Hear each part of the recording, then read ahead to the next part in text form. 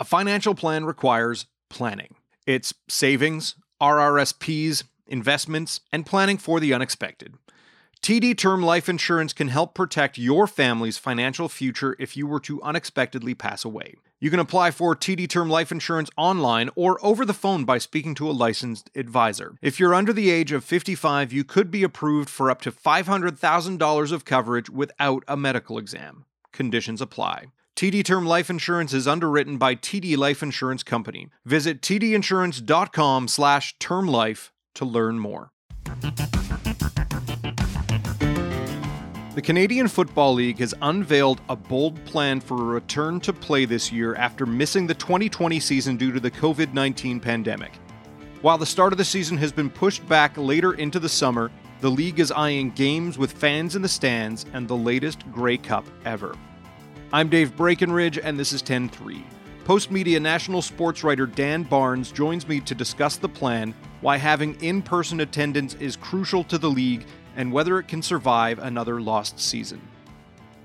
Don't forget you can find us on Spotify, Apple Podcasts, Google, wherever you get your favorite podcasts. I'd love it if you could leave us a rating, a review, and tell your friends about us. So Dan, after months of wondering, we finally have word on when we'll see the next CFL season. What is the basic blueprint for play this year? Well, it's hope. That's at the very core of it, is hope that Canadians get vaccinated. It's hope that the variants get under control.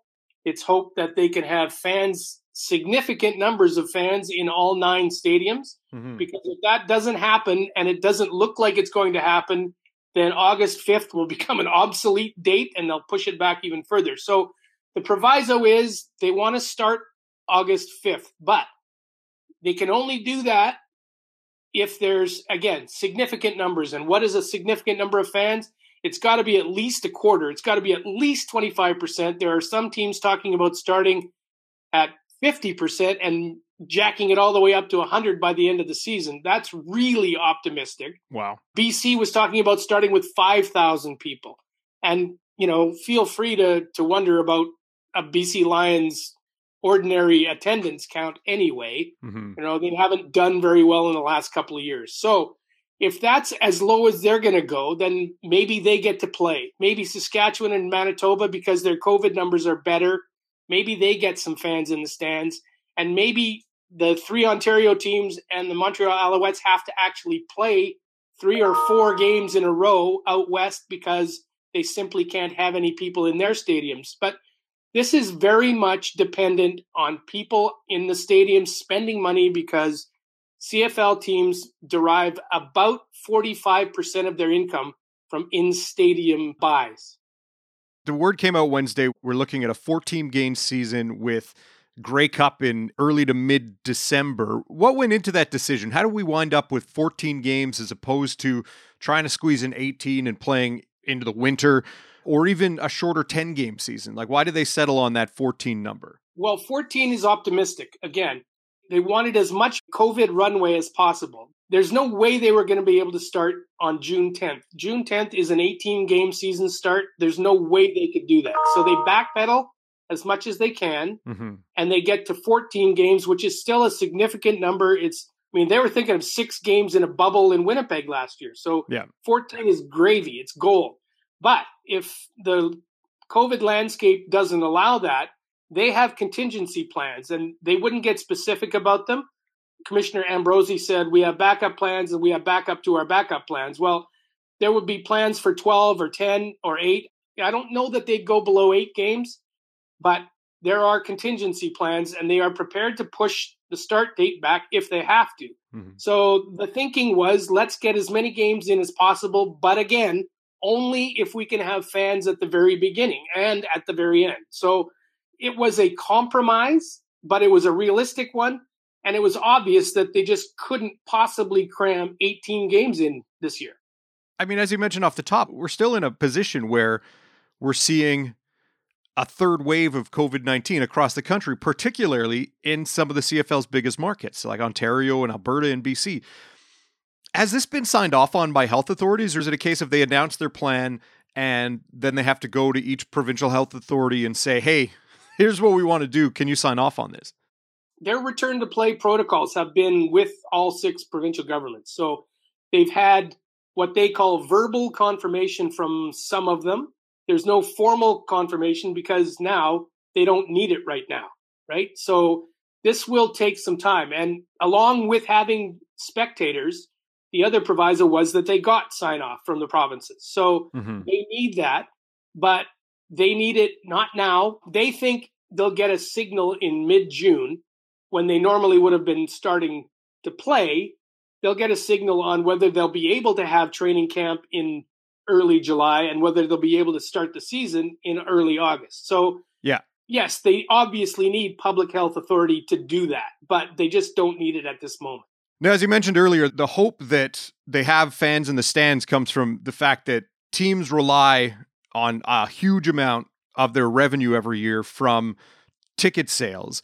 Like, how big a hit did the league take from not having a season last year, and even the concern that they're going to have a shortened season this year? Like, how big a hit was it that makes it that much more important that they have fans in the stands this year? Well, this is where it gets a little interesting, because the teams that have lowest attendance, they actually lost less money by not playing in 2020 than they did by playing in 2019. And it comes to the fact that when you play, you have to pay your players, you have to pay for travel, you have to pay for a training camp. And a training camp, I mean, I've been told a training camp cost could run you $500,000. Travel is expensive. There are salaries and benefits to pay for players. There are game day costs. And now when you have significant fans, all those things are covered. So, in Saskatchewan and Winnipeg, they're great. They cover all their expenses because they have very healthy crowds. But in a place like BC where crowds aren't so healthy, or Toronto where they're really not healthy, then you're putting out all this money for a game and not getting enough revenue back. So you actually lose more when you play. It has been widely reported that the CFL teams combined for a loss of at least $60 million by not playing in 2020. Could that be worse if they play a season in front of no fans? Absolutely. That's the impetus here to get fans in the stands, is because the red ink would flow even freer if they play an entire season without people in stadium buying, hamburgers and booze and paying for their tickets, obviously. What is the line at which the league has said, well, we won't play, or, we'll push things back? Is it, case numbers in the community? Is it, they start training camps and then people in the training camps get sick? Like, where is their kind of, this is our red line and we won't cross it? I think that's somewhere in June. I think they have to read the COVID landscape. They have to be told by public health authorities at that point whether it's likely that their return to play protocols will include people in the stadiums or not. They believe that there will be plenty of information available in mid-June. It's up in the air what the date is. I don't have a go-forward date or not, but they believe that the amount of information available to them in June will inform their decision to go ahead with training camp as early as, I believe, July 9th or 10th, something like that. So I guess if you're looking for a line in the sand, that would be it. I assume, the league is on board. They want to see play return. But what about the players? How do they feel about this? Like, I assume having lost a season and a year's worth of wages, they want to get back on the field. But do we know if there are any concerns about the health aspect, or even the possibility of reduced pay due to reduced revenue, things of that nature? Oh, I'm sure those are all concerns. I spoke to Brian Ramsey, the executive director of the CFL Players Association, and he doesn't want to speculate on what kinds of accommodations will be asked of them salary-wise, because he says, and rightfully so, that his membership has already given at the office. Not only did they give up, or most of them give up, all income, football income from the end of 2019 by not having a 2020 season. There are some players, obviously, who got off-season bonuses, but they're in the minority. So most of them not only took that hit, but then when they were asked to rework their contracts downward, they did so. And he said most players have already taken a provisional haircut for the 2021 season. If they get asked to go down again because there's 14 games instead of 18, that's going to be a very contentious issue. There are plenty of things that they have to solve. Currently, the collective bargaining agreement will have to be amended in many places. they've done some of that, or maybe a lot of that work was agreed to as they approached the bubble in Winnipeg last year. Mm-hmm. So they've got some of that groundwork done, but obviously salary will be very contentious, and the players are of a mind that they've already given enough. The league has a sizable contingent of homegrown talent, but as we know, Americans make up a big portion of rosters as well. Are those players in Canada, or did they go back home to the U.S.? And do we know if they did, if they'll be able to come back up here given the border is closed? Is that something the league still has to work out?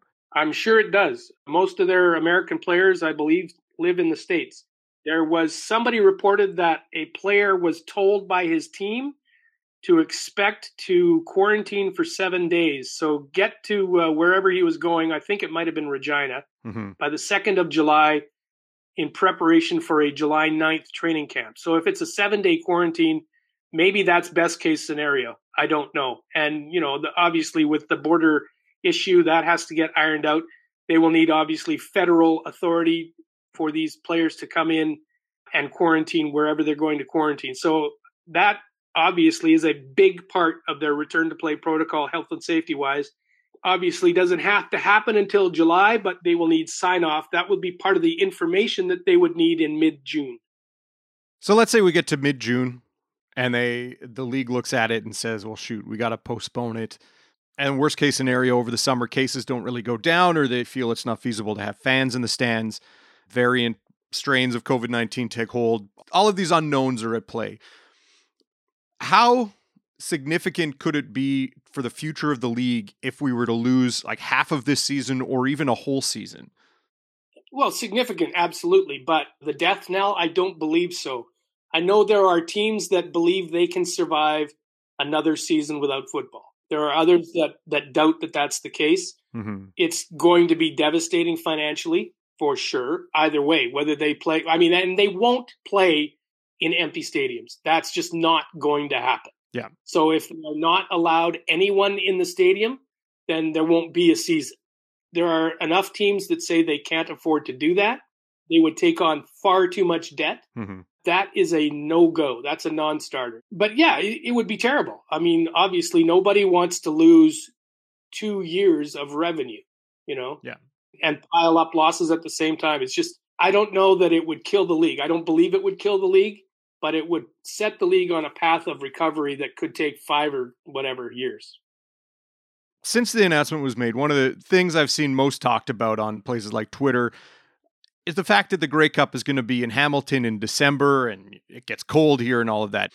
As someone who follows the league, is that really that big a deal? It gets cold here in November as well, right? Like late November in Hamilton is not much different than mid-December in Hamilton, I would assume. Like, is that a concern, or is that just something that people are getting hung up on or making fun of? I believe they're just having fun with it. December 12th, I looked up the historical highs and lows for Hamilton. -6. For heaven's sakes, we get -6 in June. So, yes, of course you can live with that, right? Mm-hmm. When the Eskimos played in Hamilton, in that Grey Cup where it was like snowing like crazy, I can't even remember the year. It doesn't matter to me. Mm-hmm. But -6, if they get the historical low, right, the historical average low of -6, they'll be laughing. Absolutely laughing. First of all, because they're having a Grey Cup. Yeah. And nobody could say for sure today that that's going to happen. So that would be good. But yeah, that's a joke. Yes, it will be the latest date for a Grey Cup, but only by a couple of days. Well, maybe even only by 1 day. I think they might have had one once on December 11th. Mm-hmm. So it's not a big deal. This is obviously coming at a time of tumultuousness for the CFL. They didn't get a bubble season last year. One of the most surprising things this year for the CFL is the talks with the XFL ownership group, including movie fans, wrestling fans, Dwayne "The Rock" Johnson. What is the latest on that? Or what was kind of the impetus for those discussions, and where are things at with that? Well, I would love to tell you where they're at, but I don't know for sure because nobody's talking about it. When you ask Randy Ambrosie, he talks in circles because he doesn't want to let you know. I've also been told that most principals involved in the talks have had to sign non-disclosure agreements, so you get very little. So all my requests for interviews with Danny Garcia and Redbird Capital and Dwayne Johnson and even Jeffrey Pollock, I think he's the president or CEO of the XFL, you just do not get access, so you do not get information. So stuff trickles out about them talking about business. And that makes perfect sense to me that you start with a business case for this thing. You don't talk about amending the rules until you have an agreement on how you're going to make money, because this thing has to be about money. It has to be about expanding their footprint, scaling up. The XFL is interested in scaling up from its 8 teams. The CFL might be interested in scaling up from its 9 teams because, if you get to 17 or even more, to 20 teams or whatever, then you can start talking about real dollars, real American TV dollars, streaming dollars, gambling dollars, all kinds of things that would make this an attractive idea. But I believe they're only in the formative stages of talking about business rather than talking about, the size of the bloody field or the Rouge or whatever. So a lot of talk that I'm seeing about people freaking out about the fact that we could lose the flavor of the Canadian game, at least at this point, is premature because we're way away from that. Yeah, we are way away from that right now. Could a hybrid XFL, CFL league sap some of the Canadianness? Absolutely it could. But if it doesn't work, the CFL goes back to being the CFL. It's already happened once, right? The U.S. expansion, it happened. Yeah. They went there. It didn't work out. They came back to being the CFL. The CFL, and I tell this story a fair bit because I covered it in 1987 when the Montreal Alouettes folded days before they were supposed to play their home opener.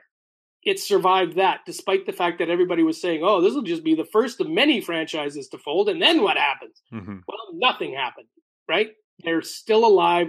They are the cockroach in the kitchen. They will outlive me and my kids, probably my grandkids. So I don't consider this a gamble that says you either make a CFL, XFL hybrid work or you're all dead. I just don't believe that's the case.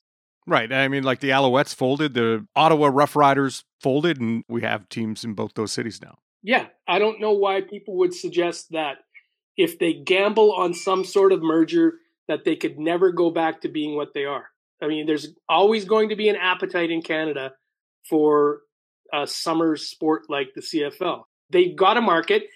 Would it be drastically different? It could be a smaller version of the CFL. It could be that they can't afford to pay general managers as much as they're earning right now. That, a quarterback can't possibly be worth $600,000 in the CFL, in a new CFL.